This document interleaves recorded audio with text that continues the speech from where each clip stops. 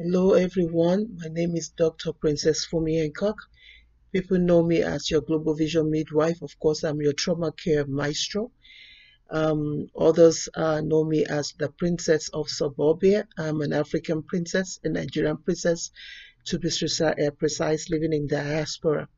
And today I wanted to talk to you about trauma that's on the rise, particularly for those of us that are living in America right now. Last week we had the most unusual, the most significant um, terror that happened on the Capitol Hill, where we had a lot of people, a lot of extremists that attended President Trump's event, barge into the Capitol Hill. And um, for the last few days, I've been watching some of the videos, and it's just amazing how the more they share the video, the more you see and you understand the gravity of what actually happened.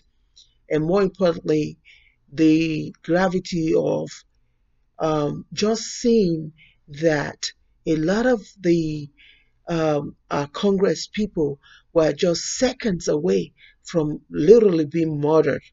There's no two ways to say that. Just literally being murdered. But what is more significant for me is to actually see that while I understand that people want to get over it, they want to move beyond it, they want to say, let there be peace. And the truth is, can there be peace without truth? Right? A lot of the insurgents, a lot of the defiance, a lot of the misconceptions that have been spawned by some of our leaders have literally gotten us to this point where America, that used to be a place where people look up to, right? I happen to come originally from Nigeria, and I know that in Nigeria, when we have our elections, Americans will usually send poll watchers to go. Now, how do you go back to places where you have been deemed to be the leader, the world leader? How do you go back to them now and start talking to them about how they need to fix their election? It is so sad to see how where America is today, that nobody, we're in a place where we no longer trust each other. Everybody is suspicious of one another. You had some of them literally say, well, the president must pardon us because, after all, he sent us there. And so, what do you do with this trauma? What do you do? Last night, my sister called me up and told me about one of her friends whose teenager literally bounced on them, kind of hurt them, and almost to the point of killing the mother, because he was so consumed with telling the mother that the mother have to believe that Trump is the savior that was sent to deliver us. Literally, the mother is in the hospital now because she was really hurt, and the son himself is under observation at what do you call it? He's under observation at an inpatient. This is what is going on now. This is what we are in, the age that we're in now. And this must stop. This has to stop. So while I understand that all of a sudden, I don't know much about the right wing and the left wing, and the right wing all of a sudden is now saying, oh, well, let there be peace. Let's bring peace together. Let's just forget. Let Vice President, Biden elect, let him bring people together. Let's not just go beyond what's going on. Well, here's the deal. If we are arresting people that actually, right, broke into Capitol Hill and did all that, then our leaders that instigated them needs to be made accountable. When are we going to stop making excuses for leaders that instigate terror. When are we going to stop that?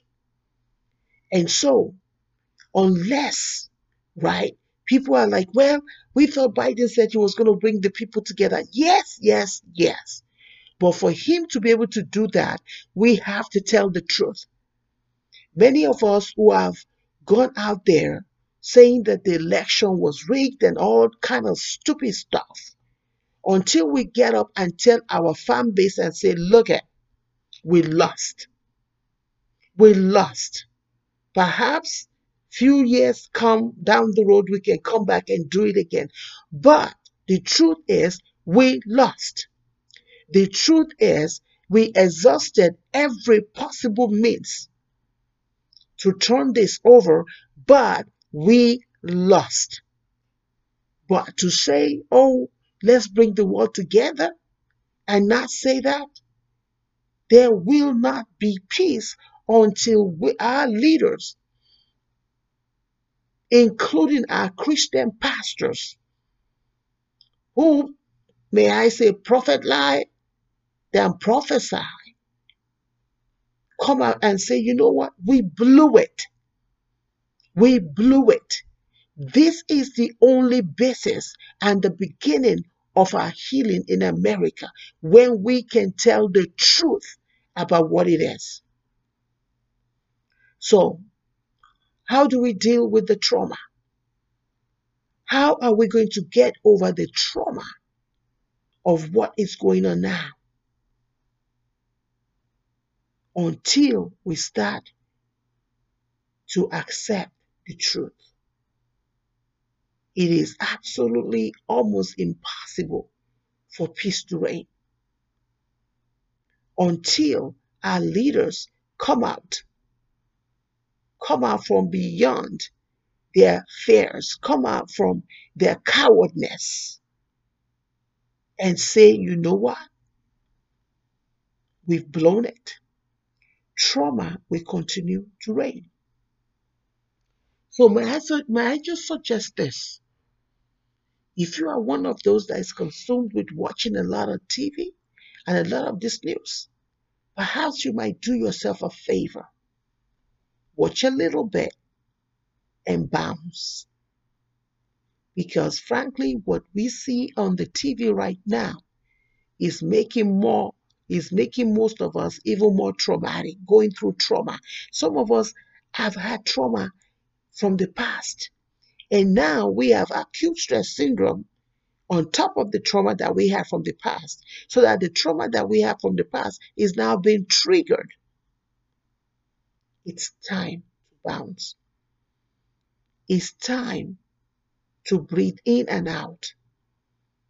It's time to replace the anger that is coming out of this trauma, that is coming out of these experiences that we're watching real life on TV, and begin to replace it with things that make us happy.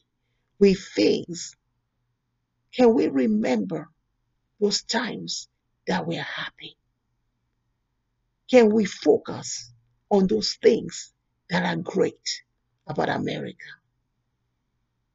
Can we pray above all else for America, our families, and ourselves?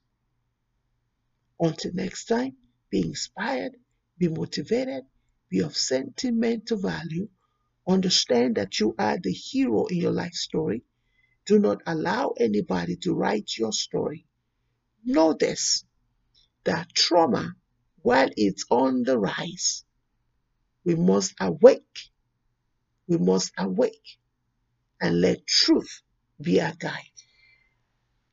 Thank you.